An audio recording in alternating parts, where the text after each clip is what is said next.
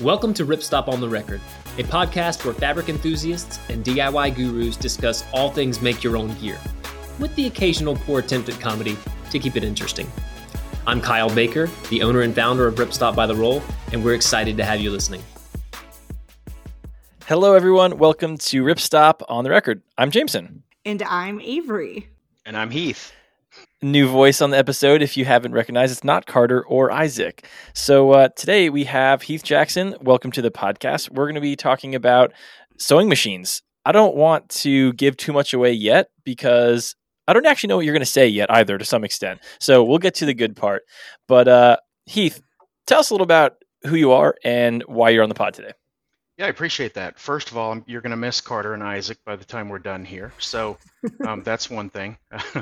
So my name is Heath Jackson, and I have a family of 5 and 7 if you include my 2 dogs. And we are an outdoor camping, hiking family. We visit national parks every time that we get away, and that uses a lot of gear, right? So we find ourselves in gear questions all of the time, from my daughter trying to figure out what clothes to me figuring out what tents. And Grand Canyon, less weight, car camping, more weight. We've always gone through those decisions, and that's what got me started here. I'm a Boy Scout leader. I'm a baseball coach. So everywhere I turn, it's that same decision.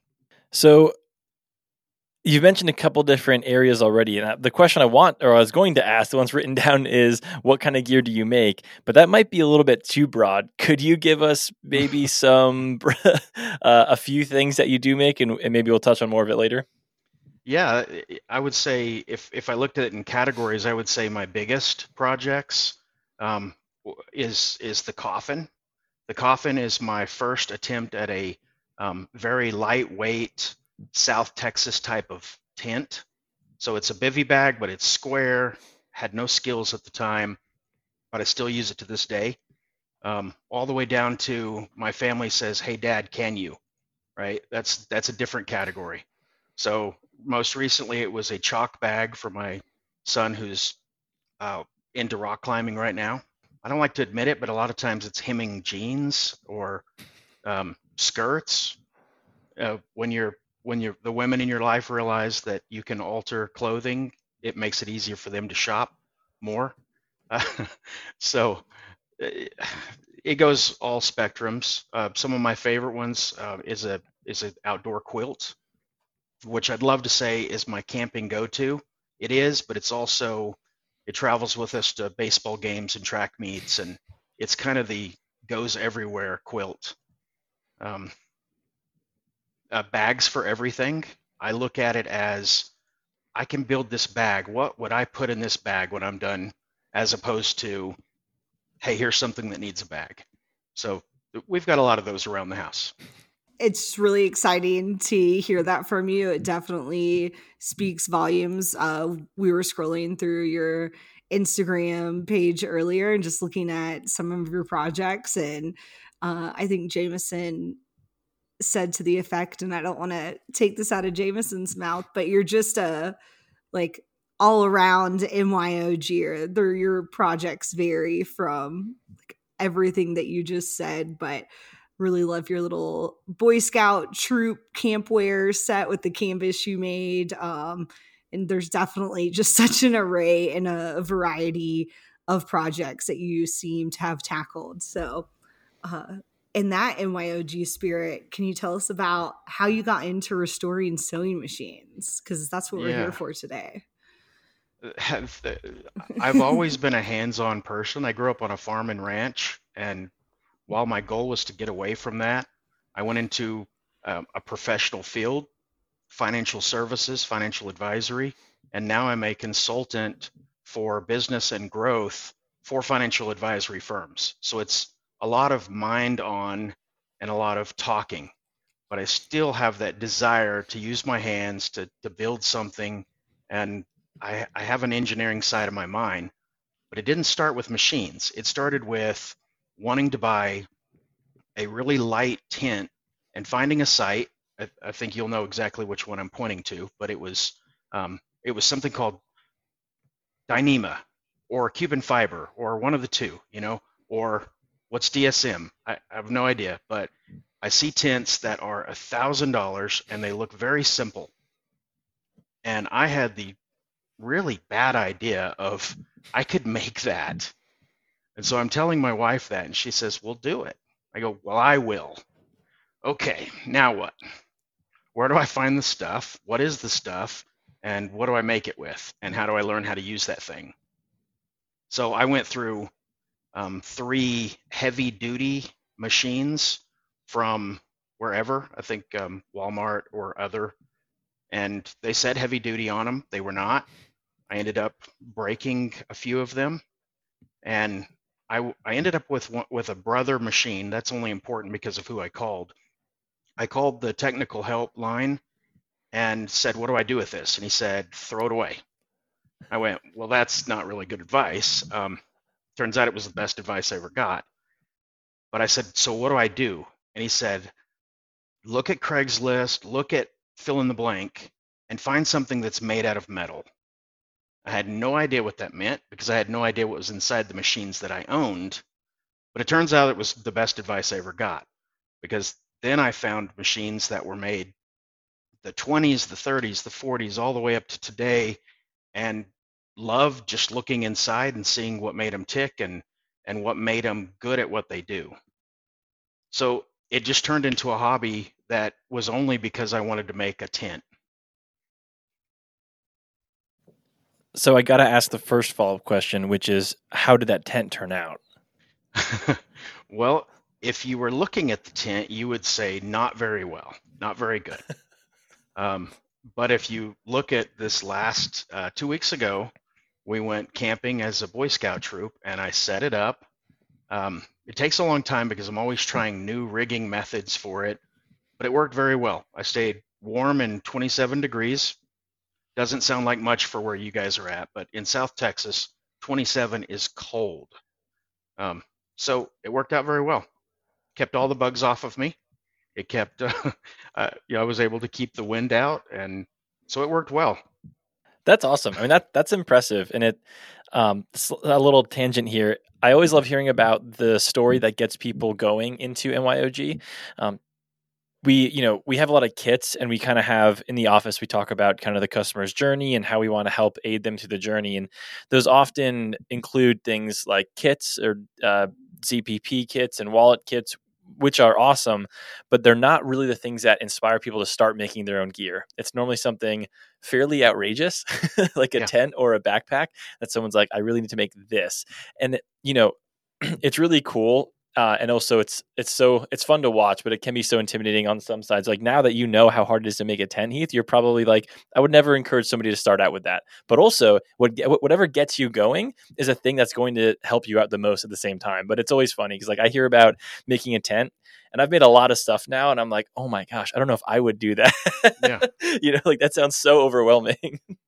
Yeah. Well, my response to that would be, there's 3 categories of what you're doing whenever you put a project together. One is design, engineering, right? All of the thought process and how you're going to do it. 2 is the making it, and really 3 comes down to maintaining your equipment. So I think today is all about that third one. But my advice to someone would be, you're welcome to do both, right? Go make something big and audacious if you want that to be your first thing. But don't make it out of Dyneema. Don't use challenge cloth for that, right? Start with something that you're okay messing up on, and get a good seam ripper, because if you sow, you shall reap, right? I mean, you know what I mean. Yeah. You will be doing that. But I would advise people, even if it's not applicable to you, go figure out how somebody else has built something. Go let them teach you exactly the steps to take in going through it, and then make your evaluation at the end on if you're ready to take on a bigger project. Something I can already tell that you are really good at is kind of giving a foundation to things that we're often thinking. And that is part of why we're here today, because I want to ask you about the sewing machine scoring system that you've developed. So let's start at the beginning, wherever that is. But I guess, what is the machine scoring system? Yeah, that's tough. I'll start with why I did it, right? Why is what is a vintage sewing machine? And I think when we talked about this, we took it as specific as a first machine. So most of what I'm covering is going to be on you're getting started and you're trying to find the machine that you want to use to build that thing, right? I would start with that. What is the machine for you? And we'll go through some of what those look like. What are those features? But the scoring system was all about being able to compare machines for what you need them for. And to do that, you had to really come up with what are the categories for what I would use to evaluate a machine. So that it's difficult because everyone's got an opinion. If you look for what is the best vintage sewing machine, you'll get thousands of different websites. There's a community on Facebook for vintage sewing machines that has several 100,000 people in it. So this is a big market of people trying to figure out what should I get, what's this thing worth, and how do I use it, right? Those are the questions that everybody's asking. But then I had to make I had to wind it down a little bit. So what I went with was I'm just looking at domestic machines. I'm looking at a few different criteria, and we can go through that. And it comes down to the 6 categories.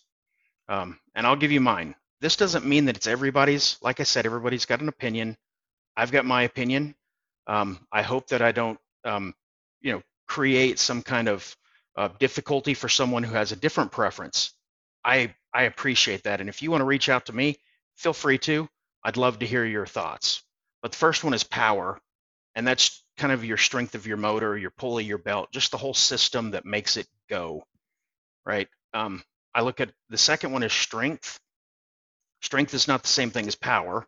Strength is really about the internal components, like how heavy of gear can you put through that machine? Punching power, how strong are the feed dogs? How wide are the feed dogs that can carry the fabric through? A third one is kind of the opposite of strength, but not really. It's finesse. It's how delicate of an item can I put through, right? If I'm working on sil poly, that's a different machine than 4 layers of 1,000 Cordura. So machine tolerances come in big there, and we'll talk about that if we get a chance to. The fourth one's durability, and this comes down to a lot, and it also depends on what you're using it for. But is it metal parts? Are there plastic parts inside that are going to break down over time? They may be the best plastic parts made 60 years ago, but after 60 years, they're wearing down because of everything that happened to them. How quickly can I get parts? Do I have enough options of how to find it? Are there service manuals online? Are the service manuals in English, right? Do they have a way of transferring back into my own brain how to do this? How quickly, how efficiently can I repair the machine? So there's a lot that goes into durability. And then I look at ease. Ease comes down to, can I find information about it? Is there a community that I can reach out for help on? Is it compatible with other machines, whether it's other brand names or it's other time periods and model numbers? So those are the big ones. Last one comes down to features. This is the widest area because features comes down to what are you trying to accomplish? And I think we've got some time to talk more about the features later. So I'll just leave it there as far as being part of the system. It's a numeric system, which forces me to put a number to each one of these. So what I did on that was created a rationale. For example, for my power, I took industrial machines completely out because you'll see from my own setup, my Nakajima 280L, it doesn't have power, right? You add whatever motor you want to it, and that's what helps you indicate the power.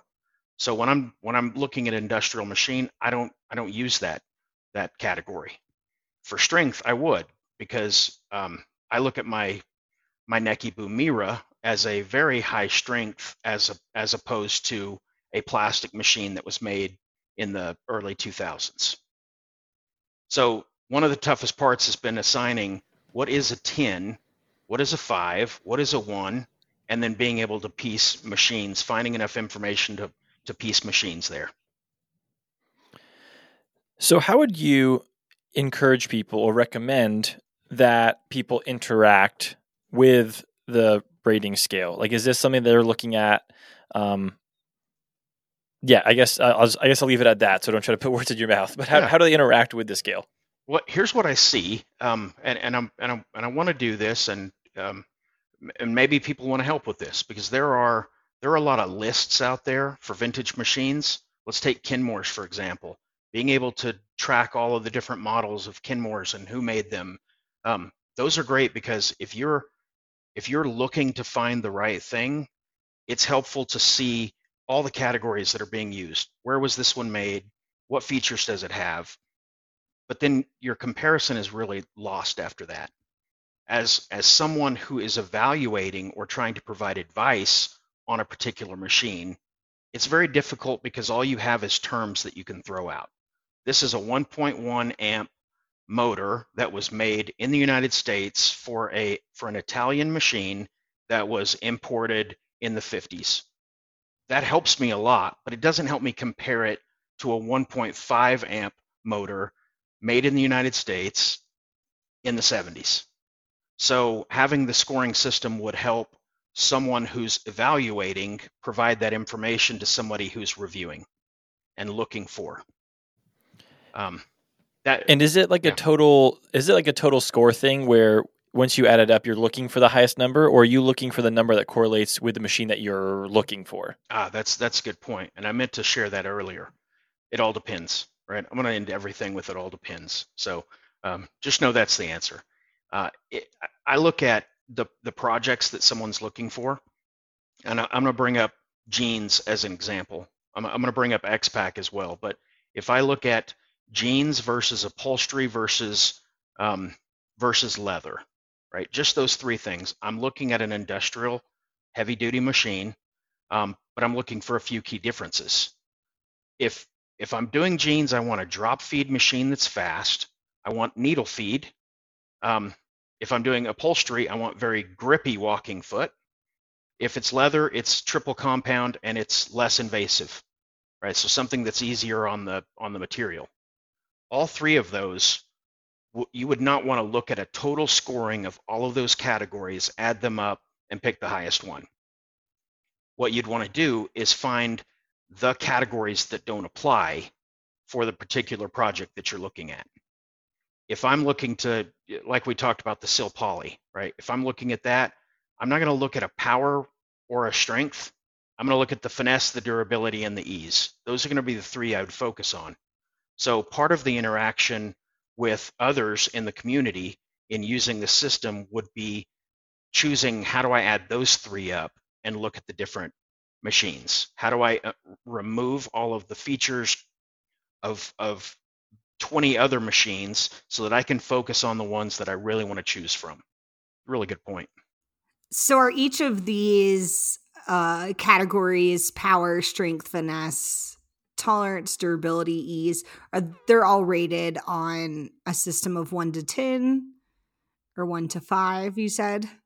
They would be a 1 to 10. Yeah, okay. Exactly. Cool. Would it be helpful for the people listening to run through what a score looks like for, you pick a random sewing machine model? Absolutely. Awesome. And I would go on the power, and that's a little bit easier. So if I'm looking at the power ranking, I would look at, is it a home machine or is it an industrial machine? Like we talked about the industrial machine, it's going to depend on what motor that you have. So I would just leave that out for a moment. My own opinion on it is that a home machine cannot get above a 6, because home machines just don't come with the same types of motors that you'd find a servo 3/4 horsepower motor for an industrial machine.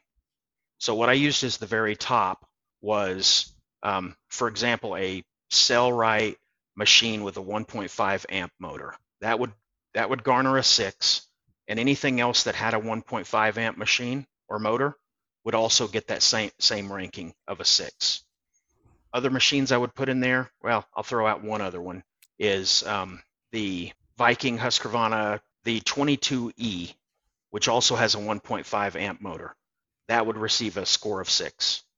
All the way at the bottom at 1 would be a vintage single stitch or straight stitch Singer from the 50s. They had 0.53 amp motors. So regardless of how good my Singer was at finesse, the strength, I mean, Singer machines last forever. They had the best design in the 50s. If I'm trying to do Cordura, I'm not going to pick up something that's got a 0.53 amp motor.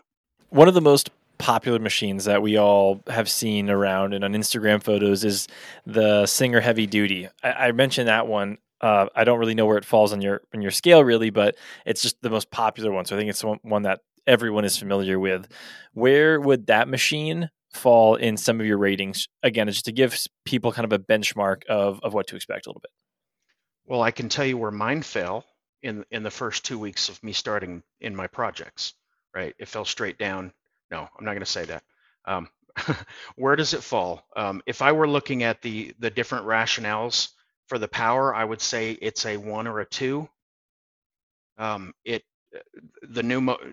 of the new machines come with more than a 1 amp motor, right? So they're relatively low on the power scale. When it comes to the strength, it says heavy duty, but I would still put it in the 1 to 2 category because there's so much plastic in the machine. I do believe that one has a metal frame. That's more of a marketing ploy.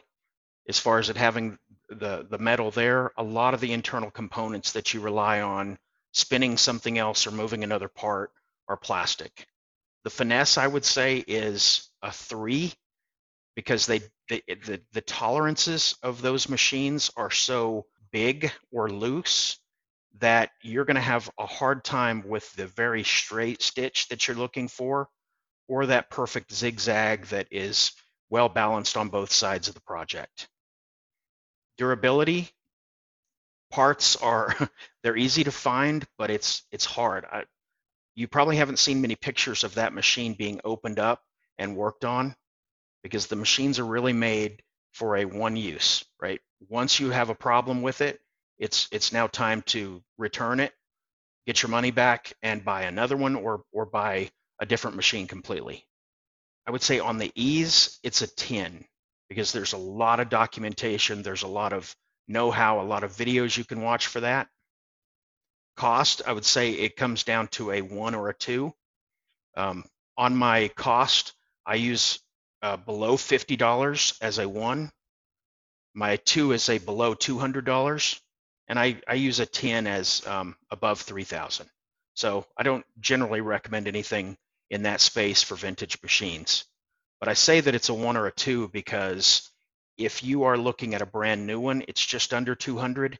If you're looking for one that's 2 years old, you can find it for about $30 or $40 on Goodwill's website or in a Goodwill shop that you can pick up. I wouldn't recommend it though.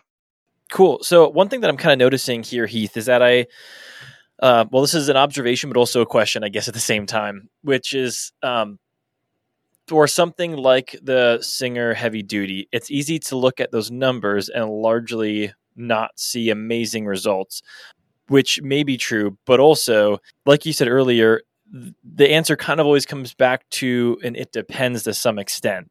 With that in mind, without being too specific, because many people don't own a ton of machines. A lot of people maybe own a couple just because they inherit one from their grandmother and they get one from Goodwill and they're sort of trying to piece these together.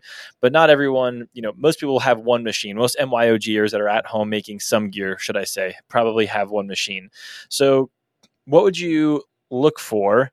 Or I guess maybe just a couple sewing machine recommendations for people that may sew with Sil Poly sometimes to make their one-person tarp and also may sew with 1000D Cordura to make a book bag. Yeah, absolutely. And I think another thing, Jameson, that I'd take this back to is the 3 categories that I mentioned earlier of what we spend our time doing as MYOGers, right? It's the design, it's the making, and it's the maintaining equipment, right? For myself, I'm about a third. So I'm okay spending a third of my time, which is not very much, a third of my time doing this stuff, which means I can go buy a vintage machine and I can fix some of the parts. I can take it apart, I can oil it, I can clean it. I've got time for that because I've built that in. If you're someone who only wants to spend your time implementing and designing, let's say it's 50-50 there, go buy that Singer heavy duty, because you know maybe it lasts you 6 months, it lasts you a year, and then you're going to buy something else. That's okay. There's nothing wrong with that. So I would say for anyone who's starting this, evaluate where you want to spend your time. If you don't want to be oiling gears and cleaning nicotine stains that are 70 years old off of a machine, then your choice is easy. Go find something that's made in the last couple of years, including that. So I'm going to just focus on vintage machines here, and I'm just going to focus on the types of machines that would work on some of the projects, like you talked about, the patterns that you guys sell, the products that we see on your sites. And I'm going to do this by brand, if that's okay, because I think it's harder to do a top 10 or anything like that when you're just shooting at anything over any period over the last 100 years, right? What I look at is I have non-negotiables. So I'm going to start there. And a non-negotiable for a vintage machine, if you're not using vintage machines, these may seem trivial. They're not decisions that you've ever had to make, but it's got to have reverse. Some of them don't. If they don't have reverse, I'm not evaluating them. It must be a round bobbin. I love some of those machines that have the old bobbins, but it's not feasible. It's not economical.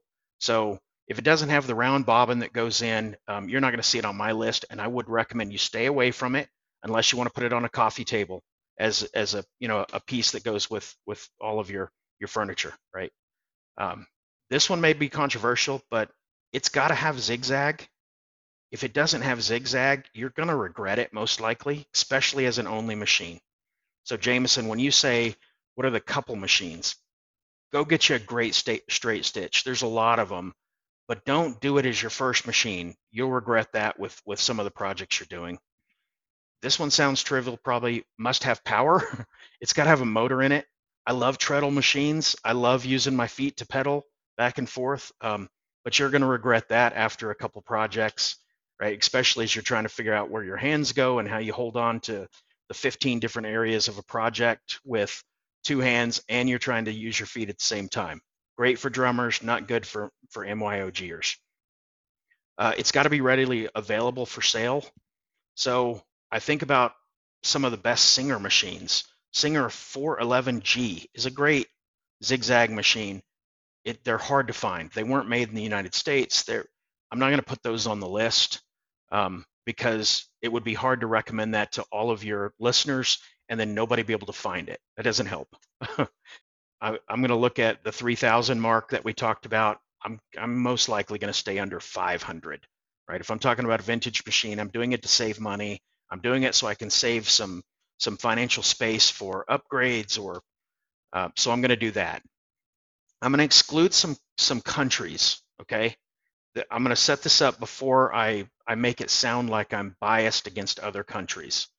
But when we talk about the vintage space, America came first, and then the other Western European countries came second. Japan came third very strongly.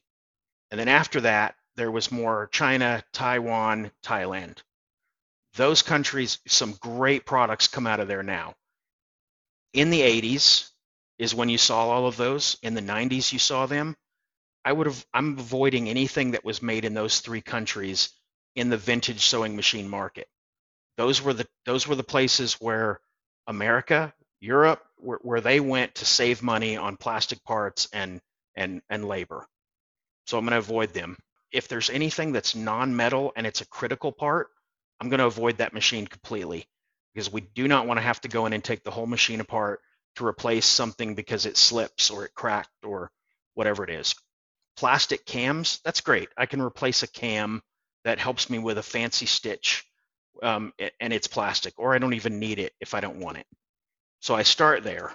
I'm going to start with the Kenmore machines. I know I mentioned them earlier. It's hard to go wrong with them. My two favorite models there, the 1914 and the 1941. Go with either of those, you get an awesome machine all around. The one thing you don't get from them is the tight tolerances. So I read this often. Like, I got this Kenmore and it worked as soon as I got it. It's been setting for 40 years, right? I get that. And then I got this Necchi Bumira from the 50s, and it was frozen. It took tons of work to get it unfrozen. That's the tolerances in the machine, right? That's how close and how everything fits together so tightly that gives you the perfect stitch. That's the one thing you don't get from these two, but everything else, they're great all-around machines. They also were made in Japan by a company called Maruzen. Anytime you find a Maruzen-made Kenmore, that's my recommendation. There's a couple other ones. Early 50s through 60s, there were German-made Kenmores. That would be the second machine type that I would go after there. And they're beautiful. They're orangish red and green, and you'll love those, as opposed to the 70s machines that I recommended. They're all gray and off-white, right? Just like the time period. So there's a lot more on that I know if we're looking at the vintage sewing machine community, they're going to weigh in with a lot more machines that are top 30 just in the Kenmore section, but I love them for that. Second one is Necchi, right? Bumira, Supernova. These are the 50s machines. Necchi was one of the first ones that brought zigzag to America, and they are rock solid, but they also will, I love them because they will sew any material that ripstop by the roll cells, and they'll do it well, regardless of how tiny or how thick. They do it well. There's a component to the Bumira that I love that goes on the front that allows you to put cams on it and make as fancy a stitch as you would like. Several different ones. You've probably heard this one, the FAF 130. So FAF is a great machine. I trust anything made by FAF before the 2000s, really the 90s with some exceptions. But FAF 130 is made for 20 or 30 years. They're the same thing as Singer on the German side. The difference is that they brought zigzag, where Singer took way too long to do that. So FAF 130, especially if you find a coffee grinder on it, coffee grinder goes on the back, and that's where you have the cams. That's just the nickname for it. Those are very valuable. Without the coffee grinder, they're very easy to find. On the FAF side, I would go one more thing. There is the 1200 series, which is more of an 80s machine. Lots of features, lots of power, all mechanical-ish, a little bit of electronics there just for needle up, needle down types of stuff. But those are the two ways I'd go with FAF. Bernina, anything Bernina, I'd say it's the same as FAF.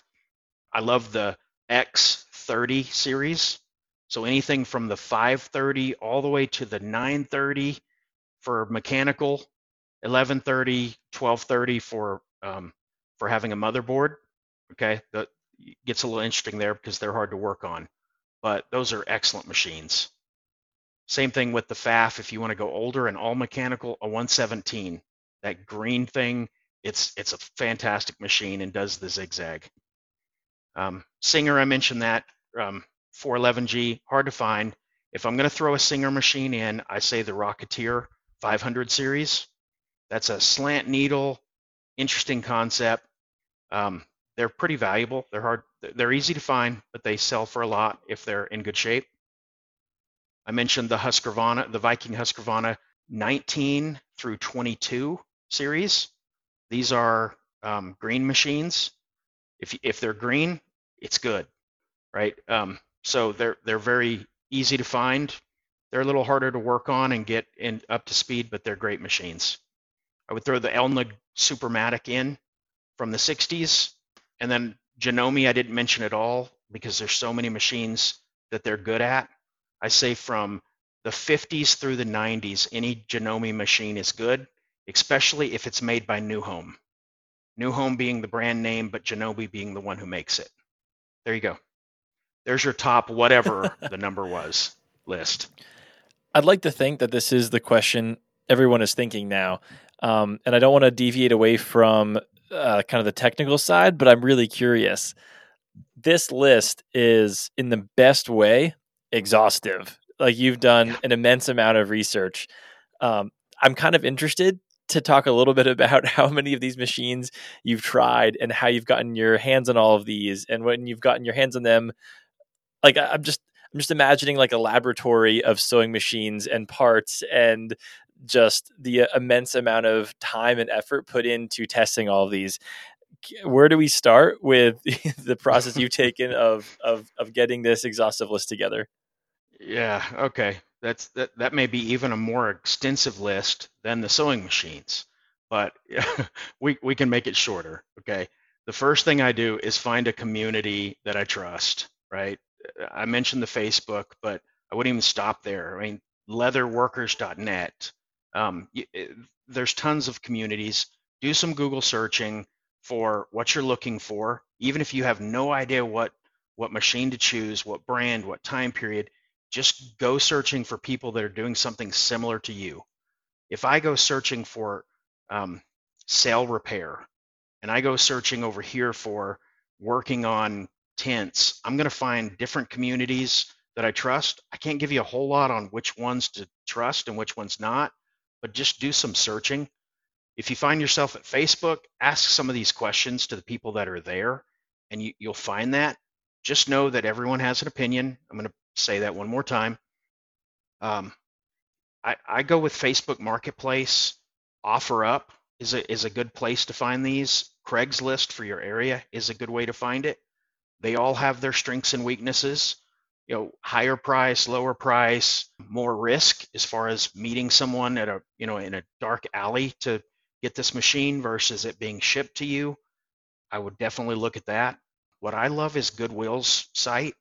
See, I don't really want to tell you this, because then people are going to start competing with me in auctions. But when somebody gives something to Goodwill, they put it online. Shopgoodwill.com, I believe, is the website. It's a great way, one, of buying machines for $20 or $30, and having decent shipping and shipping options that aren't going to be out of control. Granted, I've received a few machines that didn't look like the picture because they threw it in a box and shipped it off, thinking UPS was going to treat it very gingerly.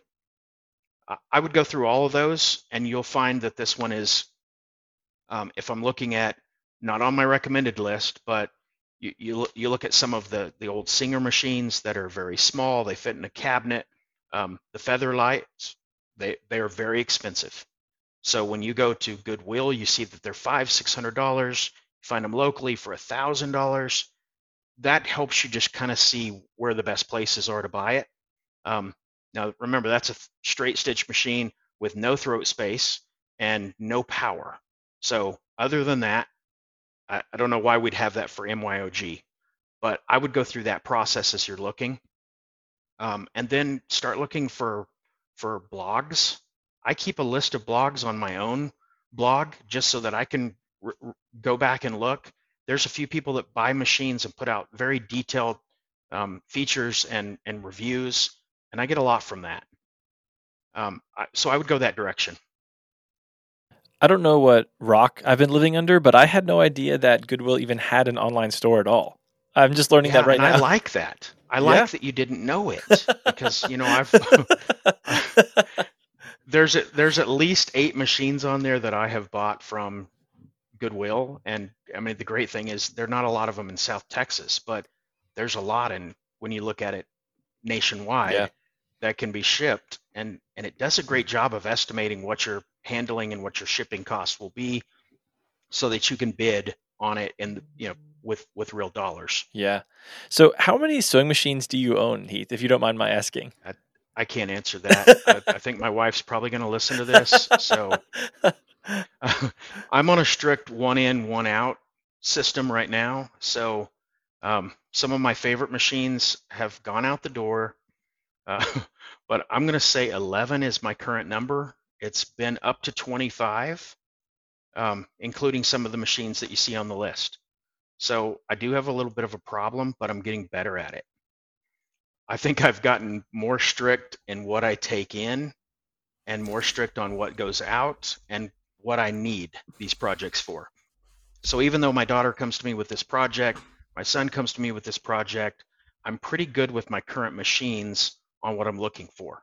But I have my eye on one right now that could break that whole system. But your other question was, how do they come in? How have I touched all these machines? I will buy a machine that goes off the auction at $20 and it costs $22 to ship to me, right? So that's, you think about Hobby Lobby, that's 1/5 of the price of what a machine would cost there. And then I know that I can afford to give that one away to someone else, not finish it and be able to give it away, or I love the machine and I keep it in. Several of them are ones that have come in cabinets with knee power, right? That you put your knee on it and that's when it goes. And I've converted that into a portable machine with they could be taken on a boat, and actually gave the system away to somebody who needed it. So that's where I kind of find myself going whenever I get these machines. I don't want to take us away from the the technical side of your the sheet and everything, but I continually have more follow-up questions for you. But I'm really interested to hear about kind of your influence or influencing other people to sew. We've mentioned a few different of the ways that you're connected with other people, whether it's scouts, but also your own kids. And it seems like, I think what I'm telling, because we're able to see you, for anyone that's listening to it, we can see Heath now recording, and I can see that there's some, I think that you have a passion for showing other people how to sew, or giving them the ability to sew as well. What other ways do you teach sewing at Scouts, or do you help other people create gear? It seems like that's something that you appreciate. That's something that I really like talking to the people about as well, is when your eyes get opened up to how gear is made, or the potential that you can make some of your own gear. I find that really contagious in my own little way, but I would imagine you have a pretty large impact with kids and scouting and your work through sewing machines. Tell us a little about that. Yeah, that's a great question. Starting with the Boy Scouts, I don't know if that's the biggest one, but just because we brought that up, there used to be a sewing badge that Boy Scouts would earn to get through, right, from Scout to Eagle Scout. I just had my son Eagle out, right? He just got his Eagle, which is hard to do, and man, such a tedious task, but they learn so much around it. They removed the sewing badge around 20 years ago, and I think it came down to people just don't know how anymore, right? I think everybody's grandma knows how to sew, but then after that, it's just there's no real rhyme or reason, right? So what I do is, it's not for a badge, but Boy Scouts have so many badges, they have to put on their own uniform all the time. And not a lot of the moms or dads sew in the family. So I think the biggest, the biggest way I've brought it is by bringing my machine to our meetings to be able to just stop and sew everyone's badges on. So they don't have to go downtown or figure out how they're going to do it. That's translated into me giving machines away to those who wanted to do that. And a lot of that came down to having machines that could not sew a badge on. Right, these badges are pretty thick, right? I'd say one of those badges is 2 or 3 layers of 1000 denier cordura, right? So they're pretty thick, and then you've got the machine, and you've got to have some know-how. What I can help them with is, I got a metal machine that will do this in its sleep, right? You'll have to slow down. It is the biggest thing there. The other side of it is one of our meetings. We all made stuff sacks, right? So I brought about 5 different types of material. They were all ripstop by the roll material, right? They all had a different feel, or they had a thickness, and it was fun to watch the kids say, "Oh, this is so light, but that's too light. That's going to blow away in the wind." Good. Okay, this one, right? And so then they all had to cut their own They had to find their cord, and we walked through, how would we build this cord in? Like, what's an efficient way of making this overlap, and what type of seam to use? Without getting technical, it was, man, what do you think's going to happen to those edges? Did you see that? You notice how that kind of tears? It kind of comes undone. What would we do there? We should hide it. Maybe I'm making that up in my head on the terms that they used, but just watching them get it. And then just on our last camp out, one of the boys had his stuff sack, and that's how he was going to the shower to go with his soap and his toothbrush. And it's like, where'd you get that? That's the one we made. So that's fun, because they all kind of get that, and they know I'm that guy. I think it comes down to church, right? I've just talked to several people at church about it. Like you said, it's kind of a passion. I know lots of the people at church that do this. One of them was looking for one of these old Singer industrial machines, so I went and bought one for $20 and gave it to her.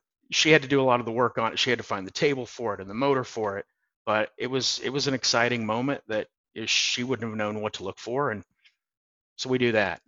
I have family members that send me pictures of every antique machine that they find. Like, I thought you'd want to see this. No, I don't want to see that. That's the same machine I see everywhere. No, I don't say it that way, but I think there's just, when somebody knows your passion for it, they're looking as well, and I think it makes everybody do it a little bit more. I love that. I love your generosity and your kindness around it, because it is infectious and people can pick up on that. But it's also something, like you mentioned earlier about communities, it's also nice to be able to share that with somebody. There aren't a lot of people that are doing that kind of thing. So when somebody else feels a kindred feeling about that, it's nice to know somebody else would appreciate it. Yeah, I appreciate that. Here's one other example, Jameson. I think this one's worth it. Is we've got a portion of our troop that's going on a high adventure in Canada, and I had one of the guys ask me, which hammock would you get? And it led to a conversation of bivy bags versus hammocks. And a lot of the conversations that I read up on a lot, I'm sure you guys are reading up on it. You're actually releasing podcasts on that subject. And just having some of these dads that wouldn't have thought about their gear, they're looking at weight and they're looking at material.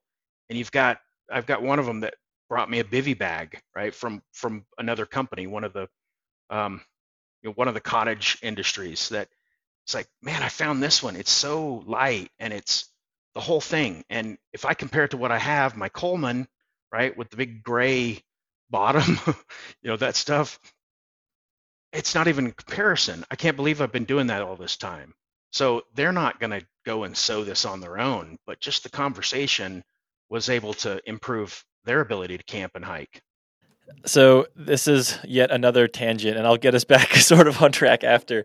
But I'm actually very excited to hear you talk about kind of the gear talk in scouting. So this is not a direction I thought I would be going today, but so I am also an Eagle Scout. My little brother's an Eagle Scout. I know. I've been around scouting for a while, and one of my I would regret to talk about it too negatively, because the point really isn't the gear in scouts. It's about the skills and all those things. So it's not really a problem. But as kind of a self-proclaimed gear nerd now, thanks to Carter and Isaac's help, very much a reformed ultralight person, if you want to call it that. And one of the funny things, you called it modified. Right? Yeah. What's your name for it? Modified? That's probably a better word. I think lightweight? So. Yeah. But one of the things with scouting I always think about is how the best gateway to getting outdoors is probably going to be a pretty ultra heavy type system. I can't tell you how many times I've been out on trails out in Western North Carolina, and I see a scout troop walking down, and this kid's got like a 5-pound sleeping bag, and that kid's got an 80-pound pack, and he only weighs 80 pounds anyway, and he has a huge like Coleman 9-person tent on the back, and it's a bit painful. So I love the idea that some kids out there are seeing more of the ultralight world, not as like a right or wrong, but just backpacking can be a lot more fun when you are not carrying 70 liters of stuff. Absolutely. I couldn't agree more. I've seen some of those same things and taken pictures of the other adults that have the sleeping bag that he's hunched over because he's trying to carry it. It doesn't fit in any bag, even the heavy bag, right? Yeah. I'm with you on that.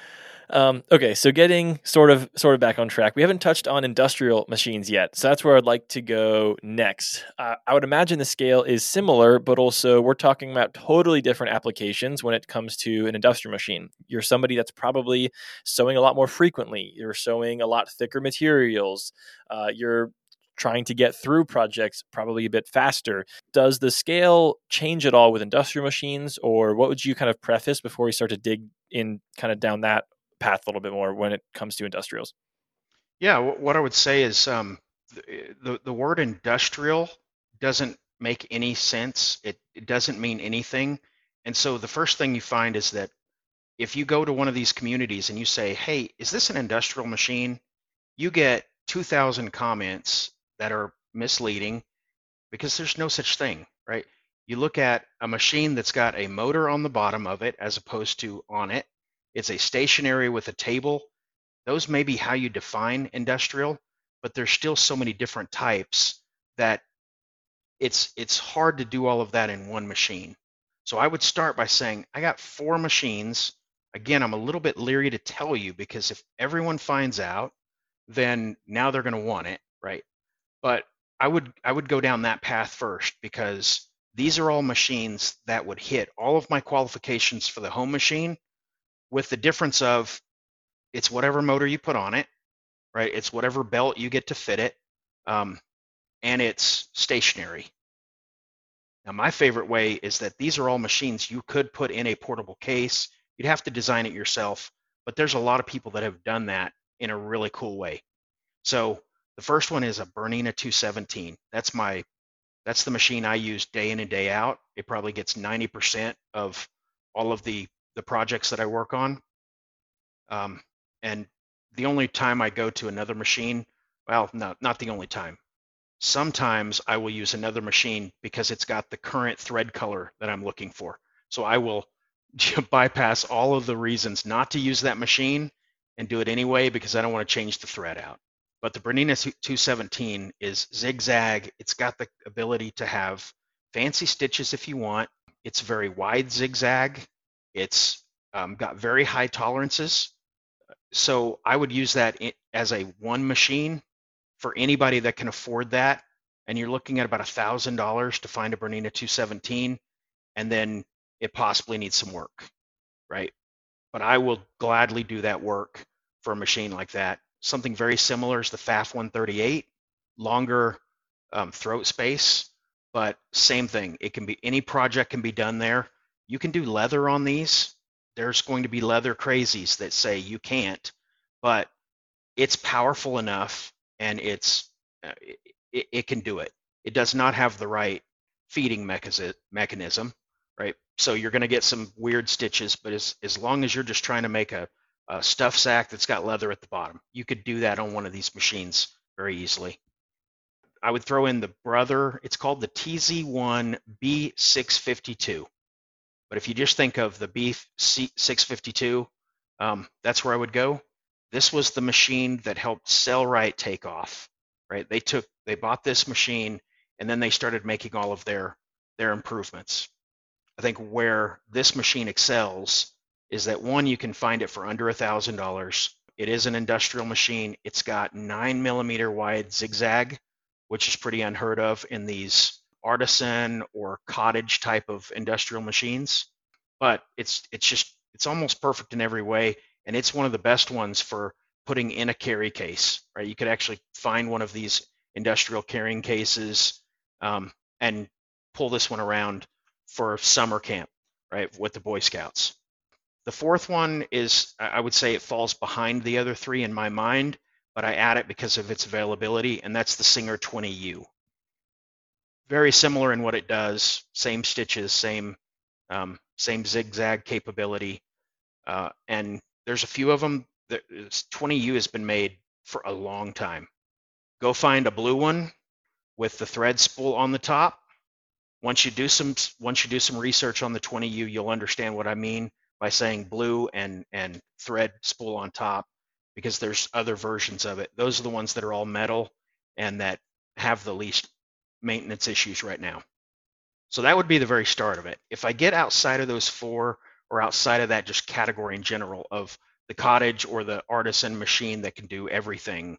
Now I'm looking for what exactly do I want this machine to be for? The moment that you go buy an industrial machine is the moment that you've decided what projects you're working on. A Juki 8700, one of the best machines ever. It's been made forever, but it's a fast, straight stitch with a very simple feeding mechanism. Right now you're very excited that Ripstop by the Roll has added new fabric for apparel, right? Because that's the thing that you do with those machines. It's no leather, there's no zigzag. I'm going to have a hard time with that bag that I made for climbing, right? The chalk bag, because I needed zigzag several times there with my X-Pack or with a bar tack, right? I'm not going to get that in that machine. On the other side of it, you've got a lot of great machines made by Pfaff that are still a single stitch. They are triple compound feed, great for your heavier stuff, but then you're locked into that. It's a slower stitch, it's heavy duty. You wouldn't want to put your sil poly or sil nylon underneath that because you'd just tear it up. So if you do get to that point, go find a community, right? Go to leatherworker.net and see what their thoughts on it. Even if you're not working on leather, that's a good way because there's so many experts that are there teaching you what the machine does and what it doesn't do. And they're very good at steering you right because they're all experts. I'm not promoting that, but I spend a lot of time there, even if I'm not looking at leather. So once you've decided you're buying that industrial machine, you're going to use it for the one purpose, just do some research on what's out there. I look at the Consew, the RB1. What I would look at in that point is where was it made and what time period is it made? If it's a brand new machine, I choose it last. If it was made in Japan 20 years ago, I choose it because I can buy products or parts for that machine now for the same machine, but I know that those were manufactured using the highest standards of tolerance and the right metal. I just trust those machines more. It almost seems like there's this middle category where oftentimes people think about home machines and industrial machines, and I don't want to pretend like I know enough to speak to the world of those machines necessarily too much, but I really like those handful that you mentioned that are classified in the industrial category, but also do more than one thing. If I'm honest, the industrial machines that I'm most familiar with are the Hylete that we have here, and then Carter's Juki, which I think he's got the 8700. It's a direct drive Juki, but that's similar to what you were mentioning, where it's incredible on the straight stitch, but it's the only one that it does. And he's got an old, a really nice machine kind of set up to the side for his zigzag. But all that to say, I'm used to the machines that are like the industrials that are just straight lining at 1,000 miles an hour kind of deal, which are really fast to work on projects. But anyway, this additional category that I'm sort of thinking of now in my own head are these industrials that are going to be much faster to work with than a home machine and much more efficient, but also where you can just turn it over to a really, really good zigzag stitch, which is really cool. I mean, for a lot of people, it's kind of like your generalist MYOGer that wants to create a lot of things, but doesn't want to have a room of 7 sewing machines. And you brought up a great point with the direct drive motor, right? I didn't mention that at all, but that's another way of taking an industrial machine and making it seem more like a home machine because you don't have the motor and the belt underneath, and they're just as powerful. That's one of the ways that I would buy something newer versus some of these, these motors that were set up for the factory to run 24 hours a day. I would go that direction, especially on some of these machines I mentioned, because they all can be converted to a direct drive motor with some know-how. Heath, is there a place where people can interact with the scoring system that you've put together and sort of, I mean, Avery's taking notes and we'll write these things down in the episode description. But is there a way people can interact with this, or when next time they're like, oh, I need to buy a machine, they're like, but I heard this guy on Ripstop on the record who knows everything. Well, I don't know everything. I wish I would have said that up front. I'm a product of all of the things that I read and research. And some of it, of course, getting my hands in there. I would love for there to be a place where they can interact. There's not right now.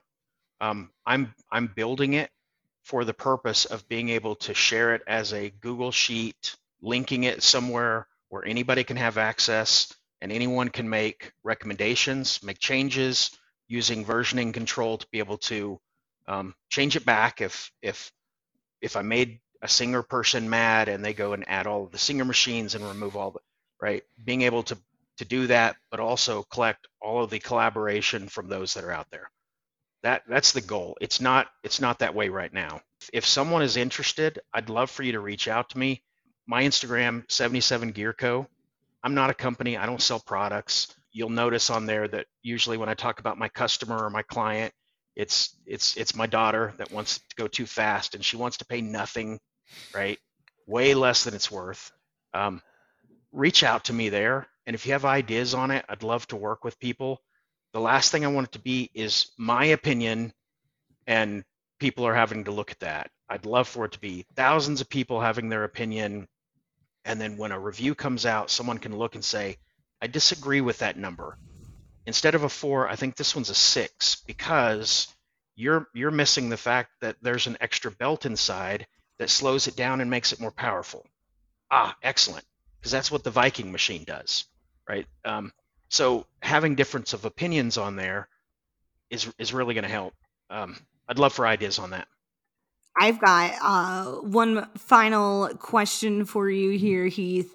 Obviously, a lot of your knowledge has been around vintage machines, which is something we have not had on the podcast. So having your expertise is really amazing. And this might be a simple answer for you, but I'm just curious to see what you say.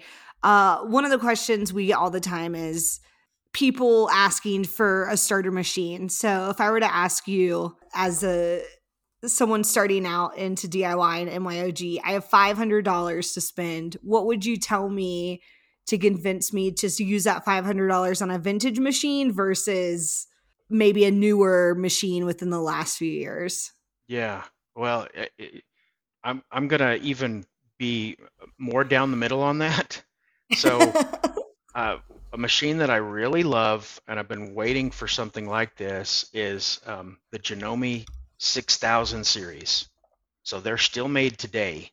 The one that I use right now is the 6700, and it's P because it's professional. So Janome and Elna, right, both make the same machine. Excuse me. It is called something different, but the company Janome owns both of those companies, so either one of them, they're the same machine. Start out with a 6000 series. For $500, you could buy one that's 3 models ago. That's fine.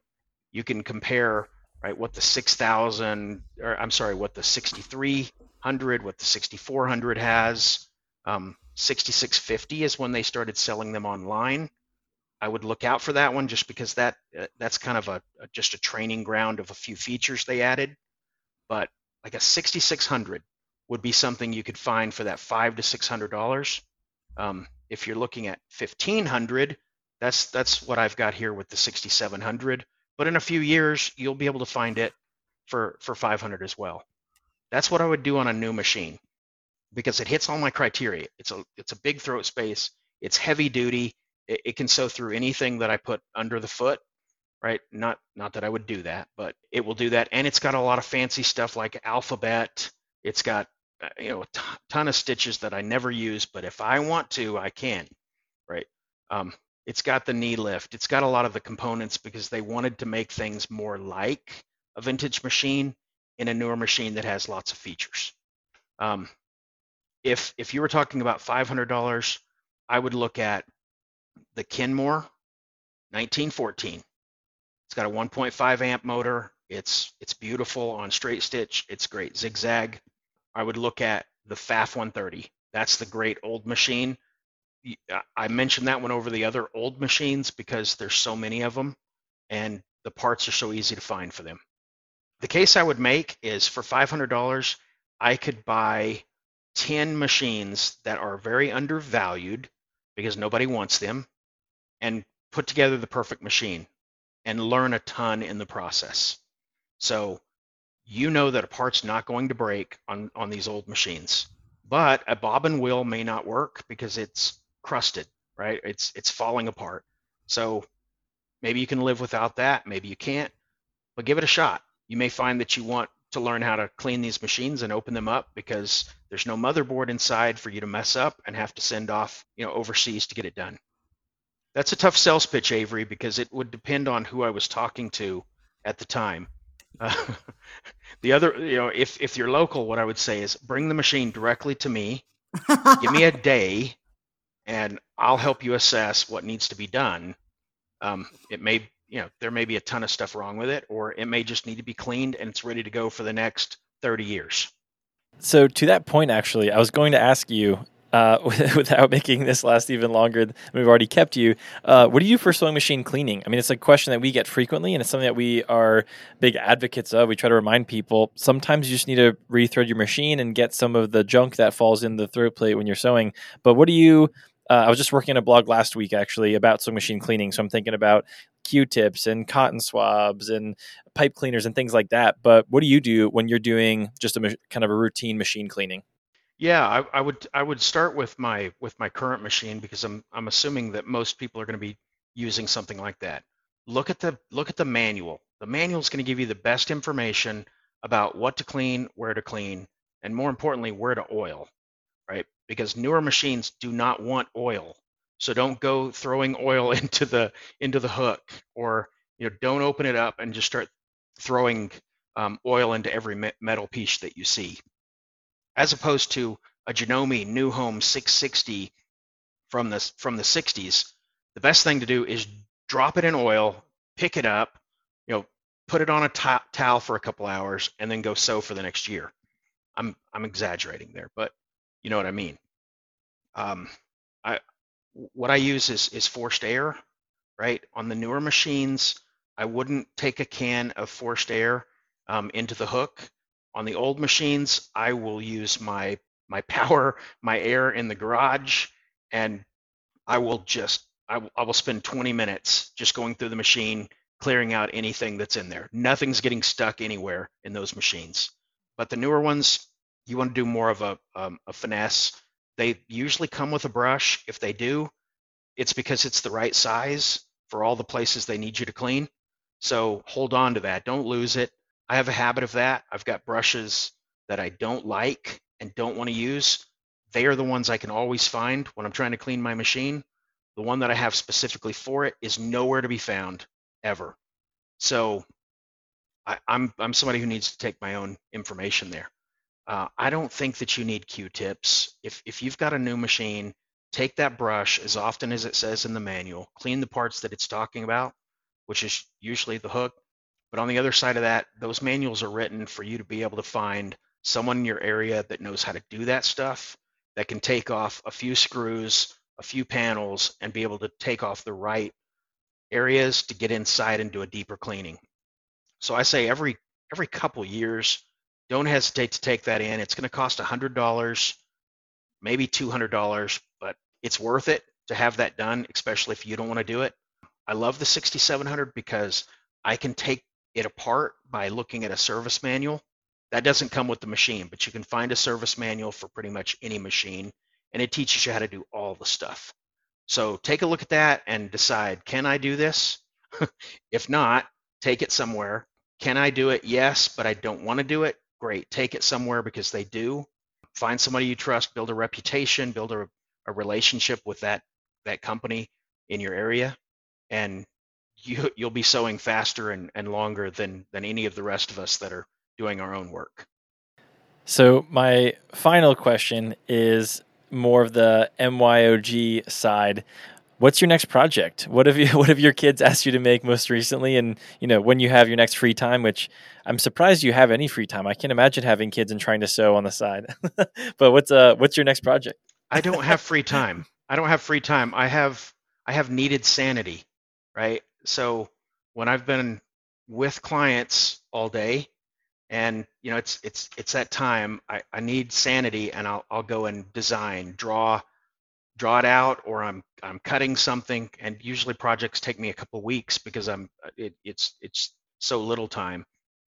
But I don't know what's coming up next. I want to make the big backpack that I take with me on campouts that's got all of my main gear in it. It's not going to be light. It's going to be very heavy. It's going to be very durable. and it's going to look nice, right? I know it's weird to throw that in, but as MYOGers, sometimes it doesn't matter how it looks. It matters how it holds up. I'm going to make a new bivy bag.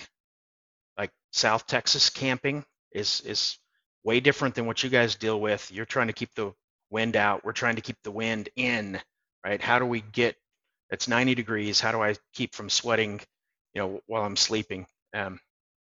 That's one. I got a day pack I want to make. I already have the design for it, but I just haven't made it yet. And I'm coming out of retirement to coach baseball again.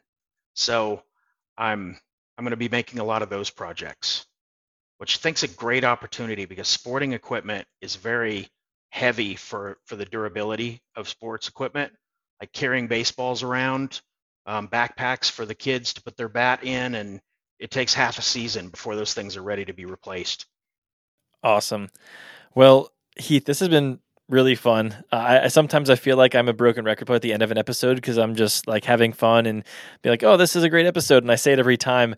So I wish I could find more words, but I do want to earnestly say thank you so much for joining us. Thank you for reaching out to us and sharing with our listeners the rating scale. But this has been really fun. I have learned a lot, and all the things I normally say, all the cliches are true here as well. That I had a great time, and we really appreciate you coming on the episode tonight.